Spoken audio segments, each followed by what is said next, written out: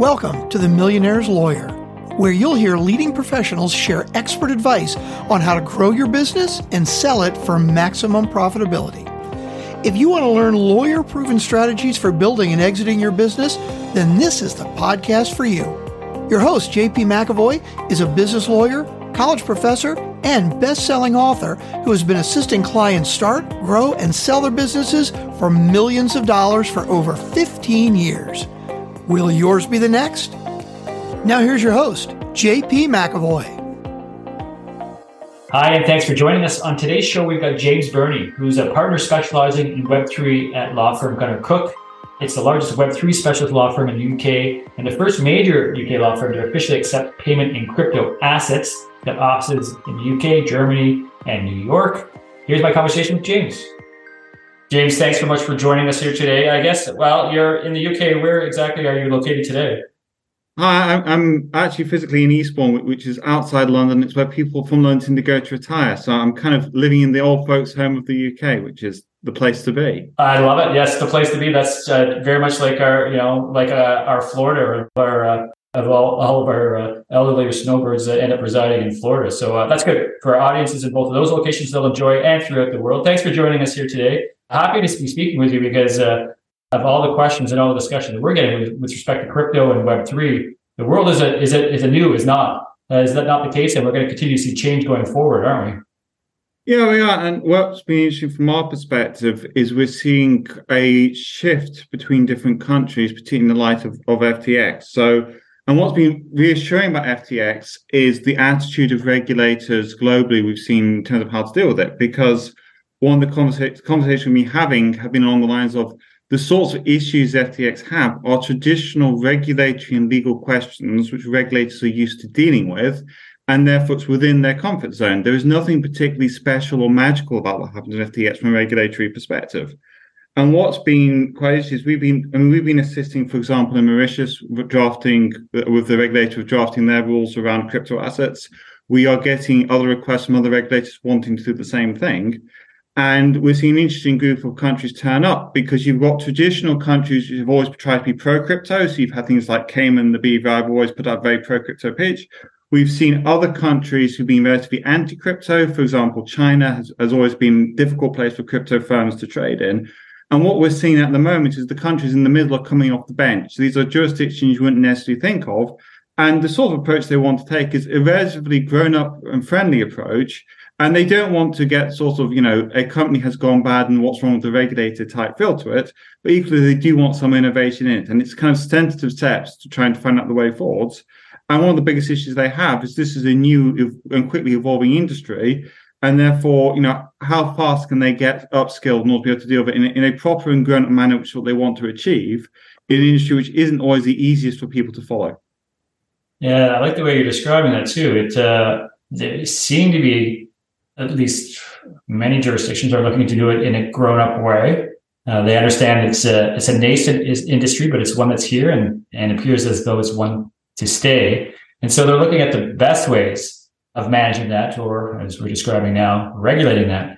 What would be some of the general principles that you see for the more favorable jurisdictions that you see evolving? So if we were to discuss basic principles, or for people to think of how this is likely to evolve, what are some of the regulatory schemes we can expect to see? So broadly speaking, there are basically three things from a lawyer's perspective to look out for, and then there's the fourth, which is the joker factor. The first one is AML and KYC. That's the laws on which you're based. When you hear people structuring offshore, those are the rules which they want to comply with. And the issue there you have a wide range of approaches being taken. So in the UK, it's a very high bar to get that, and this puts a lot of people off. In other places, it's easier. And in certain countries, there's virtually nothing there. And it's about getting something which your compliance department, your lawyers are happy with without actually busting the bank doing it. The second set are the securities, which for Americans is always a contentious area. But interestingly, you get different groups of countries tend to follow in a pack here. So Europe tends to take a certain approach. Arabic countries tend to follow Europe because effectively it's the same sorts of people in both areas. The US and Canada tends to take a particular approach. And then other countries might do their own thing, but you get this sort of grouping of countries in that respect. The third area is going to be as regards, particularly around advertising. It's about basically those rules created to stop people gaming the system. And we've seen all this before in the context of hedge funds. So if you look at the average hedge fund, they tend to be set up in the Cayman Islands, then they are sold inter-country from the Cayman Islands. But in order to do that, they have to comply with local laws and all the rest of it. And there's a plumbing which comes into the system. And we're starting to see the same with crypto assets. The fourth bit, which is the joker factor, is as regards service providers, because you can have the world's gleamiest, shiniest, most cool system on the planet from a lawyer's perspective, but if you haven't got, the people there to find your directors, the people there to do the admin, the people there to the accountancy, the people there to do the banking, then the whole thing is a dead man walking. And a particular issue people are finding here is as regards banks. Traditionally, it's always been an issue. And an issue we're going to see a bit more of as regards accountants, particularly in like of FTX, the risk appetite for certain accounting firms has diminished, which means it's hard to get accountants than it used to be. And then also, of course, contract audits. So, security audits, coding audits are the other group, which are getting increasingly harder to put in play. So, that was a great summary, I think. Thanks for everybody to put it together. And you're right, as this continues to build out, looking to see the processes that are in place. With respect to the first that you described, the AML, the KYC, again, I know it's jurisdiction dependent, but what are some of the guiding principles there?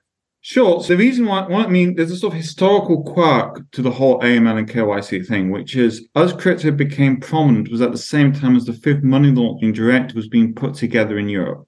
And the issue you had was because the way the European mindset works is you focus on a piece of regulation, you put it together, you put it to bed, you move on to the next piece. By virtue of an accident of timing, the focus at the time was on money laundering. At the time, crypto businesses were being looked at. And the stress you've had in the room is regulators have tried to leverage the money laundering rules to go beyond what they were really designed to do. And that has led to problems. So, for example, money laundering is about stopping people from laundering money. I mean, it's as simple as that, really. But they don't allow for example, passporting from one country to another, which is a European trick where you get licensed from one country to another. Well, don't allow for that because it's not about that. In the UK, you've seen a certain stress in the room because, for example, the regulators are interested in protecting consumers. But the first one wasn't about protecting consumers, it's about stopping money laundering. So historically, you've seen this problem which regulators have had, which is trying to protect people, but not having the relevant tools to do so. What we're seeing at the moment are regulators being given the relevant tools, and therefore money laundering, we would expect in the next couple of years, is going to be put back into its box as being about money laundering, and the new tools come in. And to give examples, Dubai has come up with its own specific crypto asset legislation to stop conduct business. Kazakhstan has done the same. The UK is taking its own approach, and you've got MiCA in Europe. They've taken different approaches, and what you're seeing between the regulators, there's a lot of overlap, and there's what's your specialty. So if you take Europe, for example, MiCA was premised originally on equities, and the big thing in Europe is the ability to move from one country to another. Kazakhstan has got traditionally a huge mining presence that might well influence what they do if you look at the consultation paper. In the UK, a lot of the drive is about being a gold standard because the idea is if you're a business in the UK, you're taken seriously as a grown-up player, and a lot of this is about hitting bigger businesses which can achieve that. US is about the size of the US effectively. So if you want to play in the US, it spends a lot to make them a lot as effective the US. You can't go down the shoestring, but equally there's a lot of Americans and they've got plenty of cash to spend on it, so you can make them up doing it. The UK is more of a shoestring type place in the sense that there's a push towards innovation. There's more of a sympathetic environment around startups, but then the UK market is only the size it is, if you see what I mean. So you tend to want to move into another jurisdiction afterwards. Looking for that expansion, right? Yeah. So we understand the AML side to a certain degree.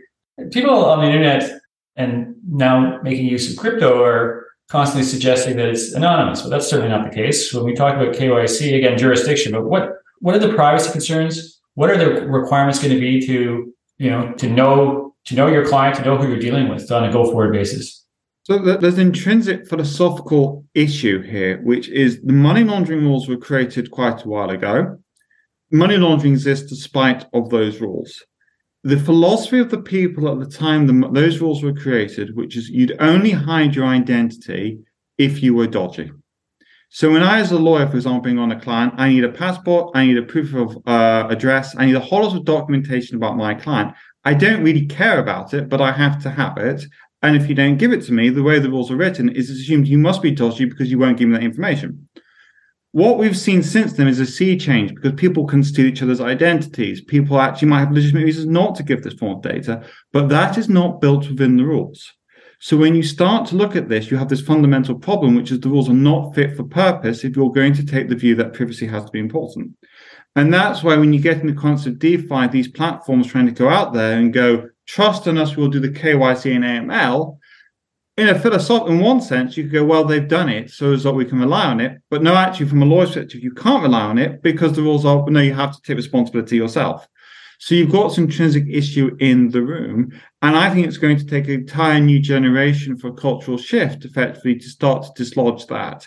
It's also going to take those in the community are going to have to operate in a way which means that they earn the trust of the regulators that they actually want to do it. And there's going to be an even more interesting debate, which is at some point are regulators going to come out and say that using some of these is okay, and then involves a regulator green lighting a technology, which is not something regulators traditionally do. So we're a long way from kind of the ideal which those in the crypto community will have. But then again, on the other side, fundamentals are being shaken. And again, this is going back to the FTX's shaken fundamentals.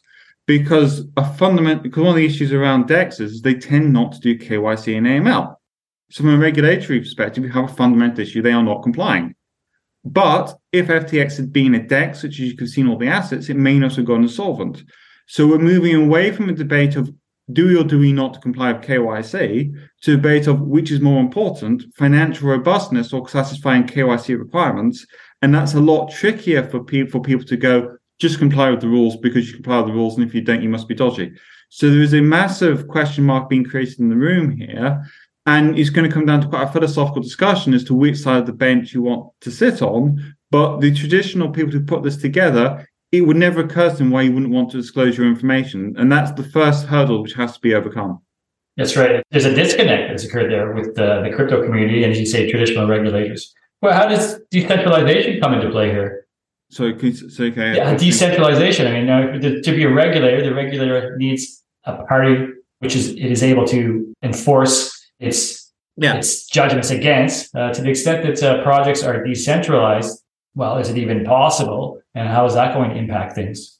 Yeah, so that's quite interesting. I mean, the decentralization argument runs along the lines of we're decentralized, therefore we're outside the law.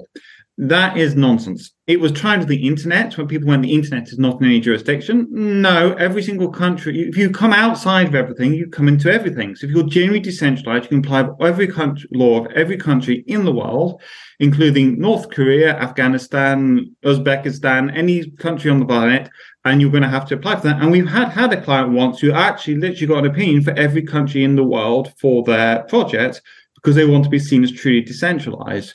But decentralized here is not about reducing your legal risk. It's about kicking it straight up into the air because you're now everywhere rather than in a single jurisdiction which you can plan towards. Then you get the group of, is it legal if they don't know who I am argument, which is the Agatha Christie dead body in the room, which if no one knows who committed the murder becomes legal. And you're sitting there going, I'm afraid murder is still illegal. They just don't know who the murderer is. That doesn't mean that they've got away with it in the sense of legally they're now above the law. It's just we don't know who the murderer is yet. So that doesn't really work as a principle. That being said, decentralization has a lot of benefits. It's more robust. It works. So you've got that whole language. So it's definitely positive in the room. And then lastly, the only thing I was pick up on is the term regulator, which is quite an interesting term because when people talk about regulator, they think SEC, they think FCA, but there's actually a whole lot of soft regulators out there. So you take a bank. Banks will want to do KYC and AML on the people using their banking infrastructure. They will not give banking support to projects which they feel are intrinsically illegal. That is a soft form of regulation. So when you look at decentralization, who is going to operate a bank account? Who's going to operate it?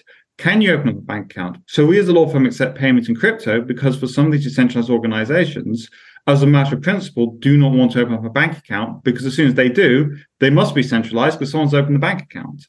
And then the last thing, which is always an entertaining one, is again, when you say you're decentralized, that's an easy thing to claim. But if you're saying that you're the CEO of a decentralized company, how are you reconciling those two statements? And that becomes quite an open thing. And what are you trying to achieve at the end of the day? If you take DAOs, we get people who go, I want a DAO because I want to give governance rights to my clientele. Fine. But you could have a straight old-fashioned company and go, whoever votes will do what they want to do. Not a DAO, it's just a company, and you just do what you're told. So, the whole DAO thing is what are you trying to achieve, where are you trying to get to? And it's more a question of philosophically, what are we trying to achieve here, than building infrastructure, rather than a sort of, we're now decentralized because I clicked a button. Because effectively, whoever thinks decentralization is ever doing what Star Wars is an entire galaxy. Well, we're not the entire galaxy because we're just a human race, so we're centralized on Earth. Actually, we're only centralizing those people using blockchain on the Earth. Actually, we're only centralized on the token holders within that blockchain on the Earth. So I'm afraid we're already centralized. The question is how centralized effectively. So it becomes a sort of line as to how far you want to go. That's a great way of putting it. And yeah, sort of humorously, we are centralized, and I'm constantly having a conversation with those that suggest they aren't as to what they actually are. Then you mentioned DAOs. Let's get into even, so someone's trying to structure a decentralized DAO. What is the, and I don't think they frequently understand the concept, but what is the choice of entity that you advise for them to initially begin the structuring of that DAO? Okay, so you've got three basic options. Option one is corporate entity with some smart contracts down the side. That was the old-fashioned DAO. That's how it started to set up. They tend to be centered around the BVI. Is a common place for that. You're simply a contract, and that company says we will do what the contract has to do.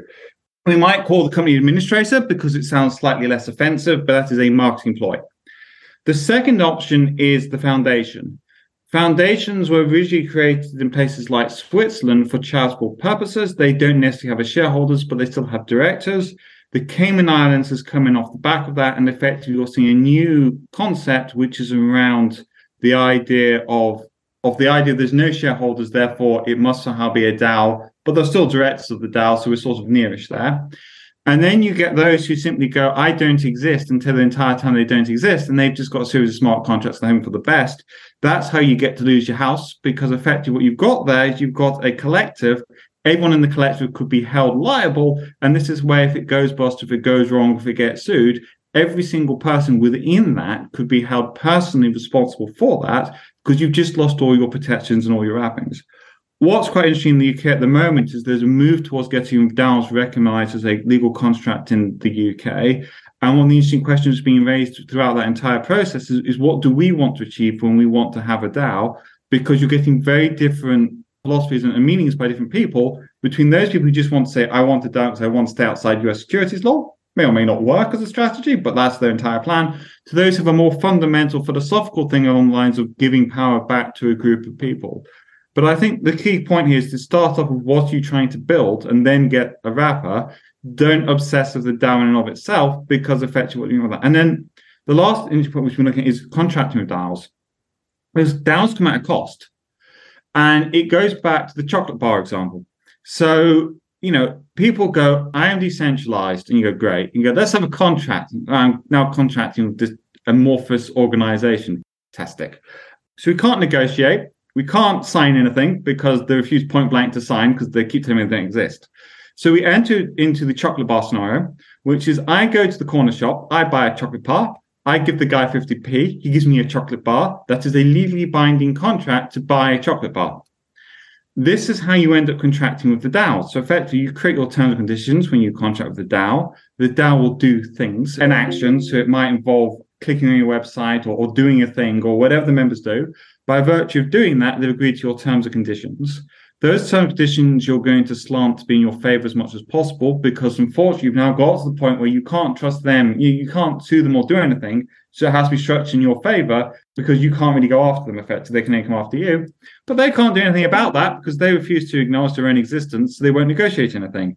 So you enter into these very one-sided deals whenever you enter into a DAO, because effectively you're negotiating against someone who doesn't exist. And as a lawyer, you're always going to protect your client. So as a result, you end up in that kind of box effectively. And that's why, that's one of where DAOs do come at a cost. So the question then is philosophically, is that a cost you want to bear in order to run your model? Yeah, is it worthwhile to do so? And what type of certainty or uncertainty really are you going to have by virtue of this of the way you've chosen to do business? Yeah, certainly we're seeing a lot of that. Interesting that jurisdictions continue to be chosen. I think there's jurisdiction shopping, and this will continue to evolve. I mean, this is just, as we said earlier, a nascent industry, and people will continue to figure best practices and rely upon people such as yourself and myself to determine what that actually looks like. What kind of things are you seeing? You were involved with the first ICO in the UK. Are you seeing much, with respect to IDOs or any type of offerings at this stage? Yeah, I mean, we're in a most bizarre scenario because everyone tells me how we're in a crypto winter, and I've never been so busy at any point, effectively. What we're seeing at the moment is we're seeing people move towards safes. Safes are generally end badly, as far as I'm concerned. I'm not a fan of safes at all. I think there's an element of copy and paste the freebie document on the internet, which is nice, but no one's thought it through. No one knows what they're doing, and it sort of hits endless walls as it goes past. And also, it doesn't always fit with the fund objectives, which is another thing just to bear in mind, because if your fund is to invest in tokens, you then can't really give them equity. So it comes at a cost, but people start moving towards wanting equity along with their tokens. There's still a solid trade going on in tokens, but we're now being moved towards a greater formalization as to what it is you should say about your token when you sell it. So in both Mauritius and in MICA, there are now draft sections in terms of what is expected to be in the white paper and expected to be in the terms. The UK is going to do a similar thing, which is also going to put out what is in there. And I think over time, what we're going to end up with internationally is a sort of list of everything which needs to be included for every single thing to move forwards. And there's a really interesting broader point here in my mind, which is what the fundraising gap is, which the ICO fulfills. So if you want to do an IPO, 30 million quid. If you want to do bonds, quite a lot of cash. In my mind, the ICO is a natural fit for the person who wants to fundraise up to 300,000 pounds, UK pounds, so 340,000 US dollars. That's the natural fit for it, effectively. And it is that short-term, high risk investment effectively which is coming in, and that's why I think we'll continue to have a model to play. And what we don't want is the rules to get so onerous that they become effectively a full-on prospectus, because if you become a full-on prospectus, then you might as well do an old-fashioned equity, and it locks those firms outside the market. The glorious thing about the ICO is it allows little firms to hire small amounts of money to get things off the ground and then move on to bigger things rather than sell their equity too cheap.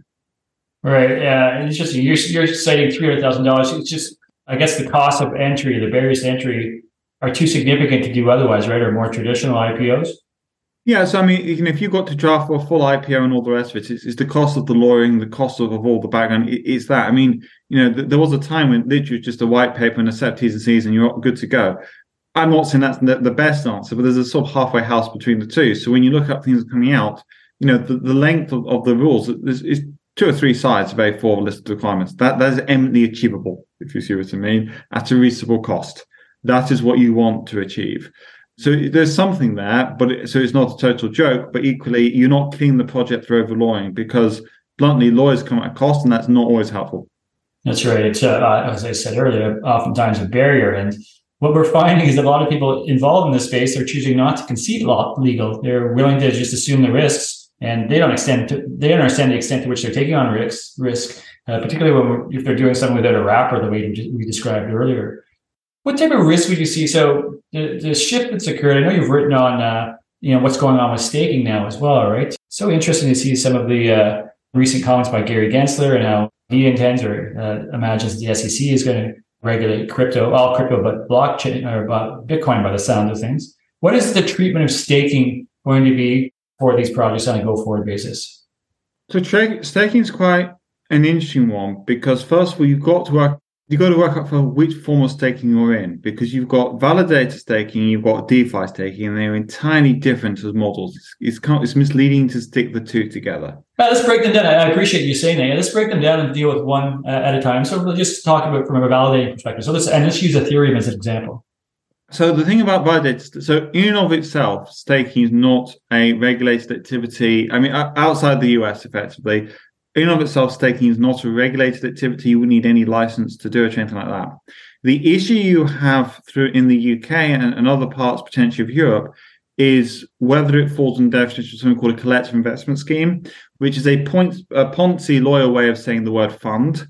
And basically, if you get stuff together, you pool it, you manage it, and you give a return, then you've got the potential for a fund in there, which would be a security. And that's why some of the more mature models are effectively people lending investors the software. The investor runs the whole thing, and therefore you come outside the definition by running that way. So it's about setting up in the right way. Now, there are issues there still with things like, for example, liquid staking, where you put it together and you get a token to represent you do other things with. That tends to start to fall within the definition of collective investment scheme more strongly. And there's an interesting open question here, because the intellectual thinking behind a staking company is somewhat different qualitatively between thinking of a fund manager. As far as the staking providers are concerned, they are simply running a piece of software in the way you would with any other software. They do not think they are making investment decisions. Yet the problem you've got is the way these rules are sometimes drafted, I mean, they're so broad that they would capture it anyway. And that creates interesting slight nuances between different countries. So, for example, in Germany, sometimes they look more at the intention of the people participating, whereas in the UK, it's more about whether it's managed as a whole and with the level of control of the people participating, which might sound like a sort of niche thing, but actually can lead sometimes to slightly different outcomes for different people on the system. So that's where you're getting it. I mean, I think there's a good argument for bringing staking outside of regulation altogether, because it's inherently this is a good thing. And the risk profile is not the same as it would be if you were buying NFTs or something like that. It's inherently has a positive thing. The threat of staking, and the philosophical argument here, is staking versus banking. Because at the end of the day, in both models, you have an asset, you lock it up, and you get more stuff off the back of it. And the risk profile is interestingly different, because with a bank, your risk profile is on the solvency and the ability of the bank to meet its interest payments. And with staking, the issue is regards the ability of the blockchain protocol to continue functioning and whether the software operates properly. So it's a different risk profile, but with a similar outcome. And both are at the lower end of risk for the industries in which they're involved at. So if you put cash in a bank, you consider that a low risk thing to do. And equivalently in crypto, if you do staking, that's considered less high risk than if you're buying NFTs and the like. So there is a philosophical question here as to, given the similarities of the two, whether one will want to tolerate the other and how they will fit together. And as a user, whether you want to diversify your counterparty risk to a blockchain risk for a similar type of product on the market. And that people are not really talking about in a mature way at the moment. But I can see the arguments for wanting to have some of both, because it is a similar investment in terms of the feel of it, but actually behind the scenes, it's a somewhat different set of risks you're relying on. And risk diversification would suggest you should do some of both. An interesting thought you say, where you have to, I mean, do you think the banks are going to play ball? This presents a real threat to them, because there's only so much capital to go around. And, the second model, as you just described, is one that's going to reduce the market for the banks. Again, going back to Gary Gensler, he's already warned banks about taking on the assets themselves. So I think that from that follows that the banks actually won't be involved. So who ends up actually winning in the long run, in the end game here? Well, you're seeing things. So, for example, Zodia has come out of Standard Chartered. That is a bank beginning to offer more crypto custody type services. You're going to see banks moving into the sector more, and some people will get reassurance from that because effectively they've got old-fashioned banking regulation behind them. You're going to get a new group of people turn up who will be, people like Copper and people like Bitpanda will turn up, and they are a new form of doing things. But new competition is not in and of itself necessarily a bad thing. It's just more competition. I mean, there's an argument that there are too few banks in the world, and there should be more banks in order to give you a more robust system. And if you believe in decentralization, then the more the better, because it's more decentralized. And what's been really interesting as a regulatory lawyer is you see a global shift all the time towards centralization, decentralization, and re-centralization. So there was a time when people thought that the whole way forwards was to centralize risk between central players. Those central players would manage the risk, and that was the way forwards. You then have Lehman Brothers. Lehman Brothers pushes us towards decentralization, so we get it reversed to what we thought. But this is not recent. This has been happening since time more, that we've seen move back and forth and back and forth. There was a time with the Scottish banking system, if you don't mind going off piece slightly, where each Scottish bank had its own currency, and it was a fully decentralized model. That was then brought together, and there was a central currency across all banks. You've got the British pound note, and that's how it went in that way. That's moved from decentralization to centralization, because we considered better, because things were less likely to go insolvent. So there is no good answer here. But what you get is you get a reaction. And at the moment, the reaction is away from centralization to decentralization. Neither is the right answer, neither is perfect, but if something goes wrong in decentralization, the move will be back towards centralization. And this is just going to go on forever, effectively, because neither are right. And all you can hope for is somewhere in the middle where you try and get the best of both worlds. And therefore, what you would like to build is an infrastructure which tries to take the best of both, knowing that there's a simple trade-off here, which is the more risk is centralized between big organizations who've got the power to look at it, the less likely they are to go insolvent or go wrong. But if they do go insolvent and go wrong, the effects on the economy is far greater than with the decentralized model. So it's about bringing that all together. And, just to throw in one last wild card, if you take Lehman Brothers did not necessarily go insolvent because it went bust. Lehman Brothers, there was a lack of confidence in the bank. If Lehman Brothers had held all of its assets using a stablecoin and the regulator had been able to see which assets Lehman Brothers has held, that regulator could have come out and gone, Lehman Brothers is completely solvent. We've looked at the books. It is fine. At which point the panic may have stopped and Lehman Brothers might still exist. And I think you've got to support a technology which might have avoided something like Lehman Brothers. That has legs to it and it's worth exploring. But it doesn't mean, things, it's so new, if you see what I mean. I mean, shares are the other interesting one. Yeah, I'm asking you a question. Do you know what a share in a company is? Is the big question. Because most people don't. It's not voting rights. It's not ownership. You don't, a share in a company is a percentage of the proceeds in the event of liquidation, and that percentage might be nothing. Shares were banned in the UK for being a high-risk investment because they're highly speculative. You couldn't touch them. You didn't know where they were from. There were a whole lot of scams. And that's looked suspiciously like the press you get around crypto assets. You just wrote out crypto, put the word shares, and you've got exactly the same press as you had around the South Sea Dublin in the UK. The response was to make shares illegal in the UK. And for the next 100 years, effectively, the UK effectively fell back compared to other markets because we didn't have shares in other countries steamed ahead when they did. And there was a massive reversal, and shares were brought back into the UK as a concept because effectively we were losing to other economies out there. And I think the interesting thing from the US is a lot of the debate feels to an outsider like me like the debate on shares way back when. And okay, you can legalize everything in the US, fine, but other countries will move forwards. And then there will be the moment which goes, actually, we need to bring this back into the US because we can't ignore it. It's going to go ahead anyway. Do we want to sort of become part of it again? Yeah, James, I think you're hitting it on the head to the extent that it looks as though the U.S. will become even more unfavorable to do business. Business will go elsewhere, and as you say, that pendulum swings back and forth. There'll be a determination made that it's time to get back into that game. You mentioned stable coins. It's interesting as well to think of nation states and banks attempting to create their own cryptocurrencies as well. Do you think that people will want to use a CBDC? What do you think the uptake of the products that are now being developed by the banks and nation states are going to look like? I mean, there's always pitched as a battle of CBDC versus private crypto assets. I don't see it in those terms. I think CBDCs will be used. Let me just give a sort of another one. So you want to move money from bank A to bank B.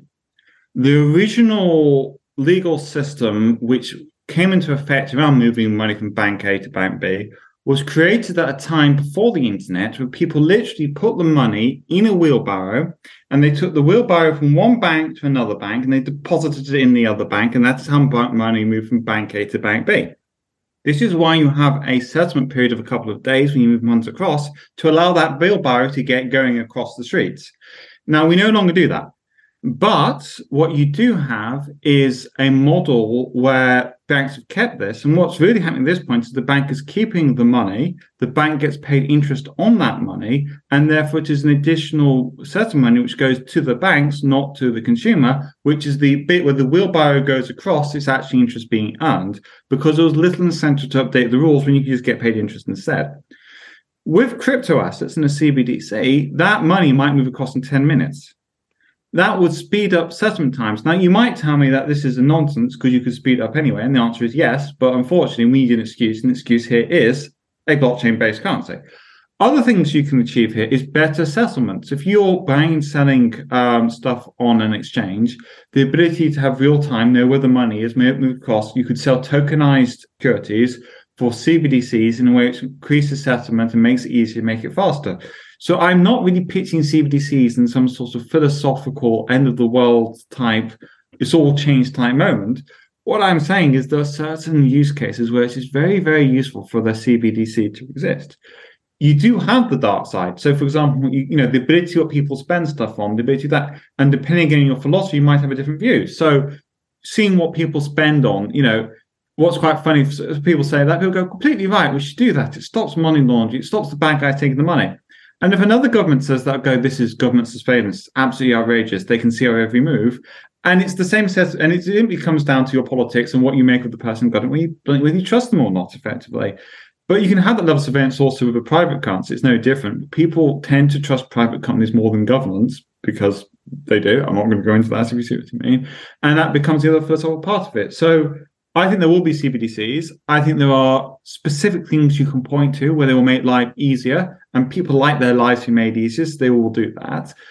I don't think they're going to replace traditional private currencies either, if you see what I mean. But I think there's a different market, a different group of people who want to do it. Not everybody gives a monkey's about holding a Bitcoin. It's simple as that. Some people just want to be able to move their US dollars from one place to another. And if it's done 10 minutes rather than 3 days, fantastic. If you call it a CBDC, I don't know what a CBDC is, but I can get my dollars from one bank account to another. That's what I want to do because I want to buy McDonald's at the end of today.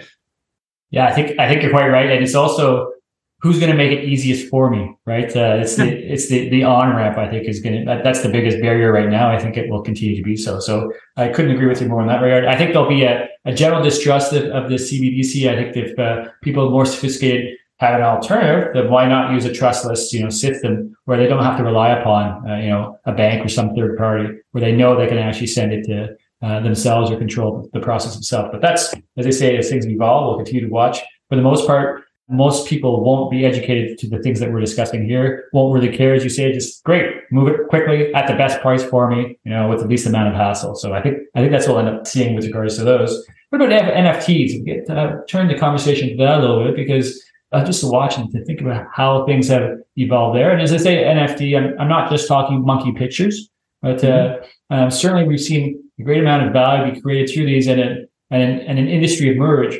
For NFTs themselves, what do you think the future holds for them? NFTs are interesting because, the sorts of people you have who are regulating crypto assets tend to come from traditional securities background. If you look at fungible tokens, I'm not saying all, but a lot of those tend to mirror investment-like type things. So they sit there and go, this feels like an investment. People are buying because they think it's going to make money. Therefore, they feel they've got a role in it. NFTs can be anything from who votes and who plays at a rock concert to membership of a club. It can be literally anything you want. So you've thrown this joker in the room, which is a whole lot of things which have absolutely nothing to do with investment whatsoever, are suddenly in this world of crypto. And what we've seen from a UK perspective is a sort of a recognition of that, and therefore some of the new rules coming into the UK will not apply to NFTs because the nature of the business means that they're not doing that type of thing. But what you then get is those who are involved in the old-fashioned, more investment sense go, oh, if I caught an NFT, I'm outside of the law. Brilliant. We'll just make everything an NFT and bugger it, we're off to the races. Now, that will, of course, cause friction back again. So you're going to enter this debate as to what should or should not be caught. And that's going to be an interesting thing over the next few years, effectively. So with the shift that occurs, you say people will look at the best way. What is the best way to actually structure it then to avoid that? Well, again, this is going back to the three parts, and to be blunt about it, it's easier when you're not dealing with the US. So let's part the US for a side because the US securities debate, better minds than mine, can spend quite some time on it. But from a non-US perspective, the first question is AML and KYC. Well, yes, you can use NFTs to launder money, so it'll fall within the local AML and KYC rules. They will tend to want to be caught as long as they can use to move value from A to B. So that will tend to apply to any other asset. So you're going to do your money laundering. The securities question then just comes down to the fact that in quite a lot of jurisdictions, there's a list of things that are securities. And if you're not on, and most, things like equity, things like bonds, you kind of know it when you see it. You've got the two joker factors in the room. The first one is payment services. Most NFTs are not used for payment services. Let's park that one. It's going to be quite a novel thing to get it within that. So probably let's not worry about that one. And then the last one is the fund question, which is the one we keep coming back to. But the fundamental start point of that one is getting a variable return linked to someone else's discretion. So if you get a fixed return or if you get no return, you tend to be fine. And that's why NFTs tend to generally fall outside the scope of most securities, because most people with an NFT are not looking to get any form of return. They're looking access for goods and services, effectively, in some way, shape, or form. So it'll tend to fall outside of that. And then the last one is going to be advertising, which again, when you look at it, the people who regulate advertising, you've got the old-fashioned securities advertising people. They will tend to not want to get NFTs if they're not anything to do with securities. But again, if you're promising, an infinite return, and so on and so on, then effectively you're going to start to get people's attention. And there are old-fashioned advertising standards authorities out there who also come into play. So when you make dumb statements, they will tend to wake up at the same time. So it's a different infrastructure. It'll be lighter touch than securities. But it's the old business as a lawyer where you go, you're probably going to be fine, and the client immediately comes up with something you've never thought of and something you're not fine because you never thought you could do that, if you see what I mean. It's one of those sorts of ones. Yeah, we're spending time thinking of just that. What are the things that haven't been thought of yet, right? As always, there's disruption and entrepreneurs looking for a new way, a better way, and trying to take market share, or however they look at the increase in the way that they're trying to increase in value, the value of their project. With these new innovative technologies, what are the ways that the entrepreneurs are able to protect themselves? So protect themselves or come up with new ideas. So what you've got at the moment, so to take a step, in terms of protecting yourself, I mean, what you will have is you'll set up in a country. You can pick your country. You'll have to have sufficient substance in that country to operate from. Those will be the home rules, effectively, and those are the ones which you apply with because of virtue where you're based. The way you would do it is you set up a subsidiary usually. That subsidiary will be in the relevant country, and that subsidiary will sell the goods and services, and that will be how you comply with those rules. The second set of the rules you apply into, for example, in the UK, there might be a move towards the end of the year towards increasing the definition of what is caught in there to capture people who may not have any presence in the UK, but have a UK client base or UK facing to bring them in the UK licensing regime. That's the second set of rules.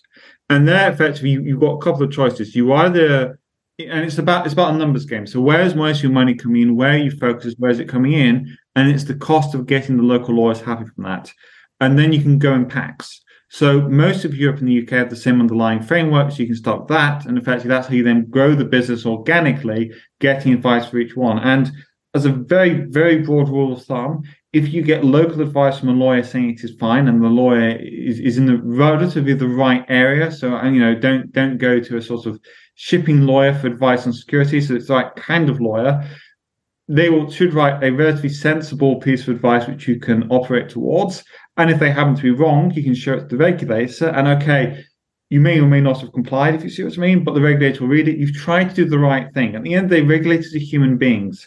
So if you're trying to do the right thing, you're coming at it the right way, whether the regulator agrees with you or not, there's a high chance they'll agree with you because you've hired competent advice. If they don't agree with you, they'll probably tell you to stop doing it, but you have tried to comply. So as a result, the anger level is now just dissipated because you're a guy who just made an honest mistake. And that's how come across. So that's what it's about, taking that and moving that forward and just going through at that kind of basis. In terms of where it's in the innovations, that's quite an interesting one because the way I see it is, the original blockchain is a bit like the iPad. You get a massive thing, everyone looks and goes, wow, that's amazing. It's completely new, never seen anything like that before. You then get ripples. So some of the first ripples are quite big. So applying smart contracts to blockchain with Ethereum, that is a big innovation. What you then get is you get smaller and smaller ripples. So the latest iPad, they move where the head jack is. No one really cares about that. We shouldn't say it in front of Apple, but that's how people tend to view it. Okay, it might be slightly better, it might be slightly lighter, but you're not going to rush out to shops and necessarily buy it because it's a minor change. But what you're going to get next, which is going to be the interesting bit, is the cross-fertilization from something like a traditional technology and blockchain and crypto. And to give you an idea, smart contracts existed well before blockchain existed. But it's when you combine the two, you then got these huge externalities and all these new ideas. You've got other inventions out there like quantum computing and the like. These are new models. When they come to exist, it's bringing that back together with technologies like blockchain is where the action is likely to lie, because it's about taking new technologies, applying together and adding 1 + 1 to make 3. Yes, that's just it, right? 1 to 1 + 3. If you were to predict what the networks of the future look like, I mean, has it been established? Is it Ethereum going to be the network of the future? Where do you think the smart contracts will, for the most part, lie? I think it's an interesting one because different people want different things. And what we've got at the moment is Ethereum is the biggest incumbent player. They'll always give it the market advantage. You've got people like Neoris who are focused on things like security. So if you're interested in security, you might be more interested in something like that. You've got questions around user interface. You've got questions around security. You've got questions around speed, but they are finite. So the question becomes with any new layer one coming out is where is it going to fit within the ecosystem, and why would you use that rather than an incumbent, given that the incumbent's already got the infrastructure built on it? So I think that's going to be the interesting play. And the next play is going to be bringing it all together onto one hub, because you've got a new industry now in terms of being able to move from one to the other. So, it's likely that people are going to want to mix and match and play around, and that's always going to be, and that's the core of innovation. That's how businesses get created and move forward. So that's going to be the next part of it. So I think it's going to be a question of there will be dominant players.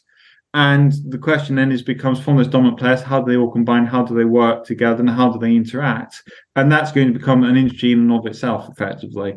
I mean, what's been interesting at the moment is you'll see new languages being created and destroyed effectively. And again, I'm no coder, but the question is which ones are the right ones to move forward is going to become an interesting question for the future. The other thing that's going to be interesting is I think it's going to be a huge generational shift. So, I work at a law firm. When you start off a law firm, there's the older group of lawyers. They exist in a time before internet. I remember sitting in front of lawyers who like to write everything down. They would then give it to someone they'd want to type it up. The idea of using this horrible internet was just horrible. You got the next group with the sort of guys who use one finger to do it. It was a loving thing to watch in action. You then get the generation you bang away, and it's kind of eyeball popping at the speed at which words generate. And then you get the group who basically, if the internet goes offline for over 30 seconds, they jump from a high building because their life's now become completely pointless and meaningless. You're going to get, I think, the same with the whole crypto thing. There's going to be a generation of people who grow up with this. So things that we think are new and whizzy and all the rest of it. I've got a whole thing. I remember walking to me one day. I said I did the first ICO in the UK, and they'll go, "What a bloody dinosaur that date!" And I'll sit there going, "Oh, that hurt." So they're going in that direction. And I think what'll be really interesting is the younger generations who grow up with the internet, grow up with something that everyone can code. I think are going to be quite frightening when they get into this, because I think a lot of the stuff which is moving forward at the moment, they'll simply go, "No, you just do this," and it's just going to go so much faster. Yeah, the speed at which it is going to occur is only going to increase. Moore's law. And as we see this industry evolve, we do appreciate the speed at which you've gone through all the concepts with us here today. You mentioned for people that are looking for advice, as you say, it makes sense to talk to somebody that understands the issues, can give you an opinion at least that you can fall back on or keep in your back pocket. Depending on how things evolve, it's certainly going to be a good idea to have something like that. James, what's the best way for people listening to reach you, find you, hear more, and maybe learn more? Sure. So you can either email me. My email is James, JAMES, .Burnie, BURNIE, at Gunnercook, GUNNERCOOKE.com, or on LinkedIn, James Burnie, BURNIE, FRSA. That's great stuff. And thanks for spelling it that way for most people listening. And we'll have all this, of course, in the show notes and everything as well. James, we really do appreciate your time on here today. I look forward to discussing these issues with you again in the future as things do continue to evolve. I love to end these shows with one thing that somebody building a project, one, or maybe it can be more than one thing, but best practices maybe is the best way of saying it. For those that are building, that are looking for the disruption, for the waves of the future, what are some things, or what's something that you could leave people with here today? So nobody loves lawyers. You look at them and you think that's very expensive. I don't want to do that. Bear in mind, if you're smart with your legal and compliance, that can become a money-making opportunity in its own right. So have a think also about how you can use this to your advantage as well as being a cost. Because if you can make the legal and compliance side make you money, that's a good thing. There you go. That's well said from one lawyer to the next. James, thanks so much for being on the show today. Look forward to next time on The Millionaire's Lawyer. Great fun. Thank you very much. Thanks for listening to The Millionaire's Lawyer. Please subscribe and rate on iTunes or wherever you get your podcast.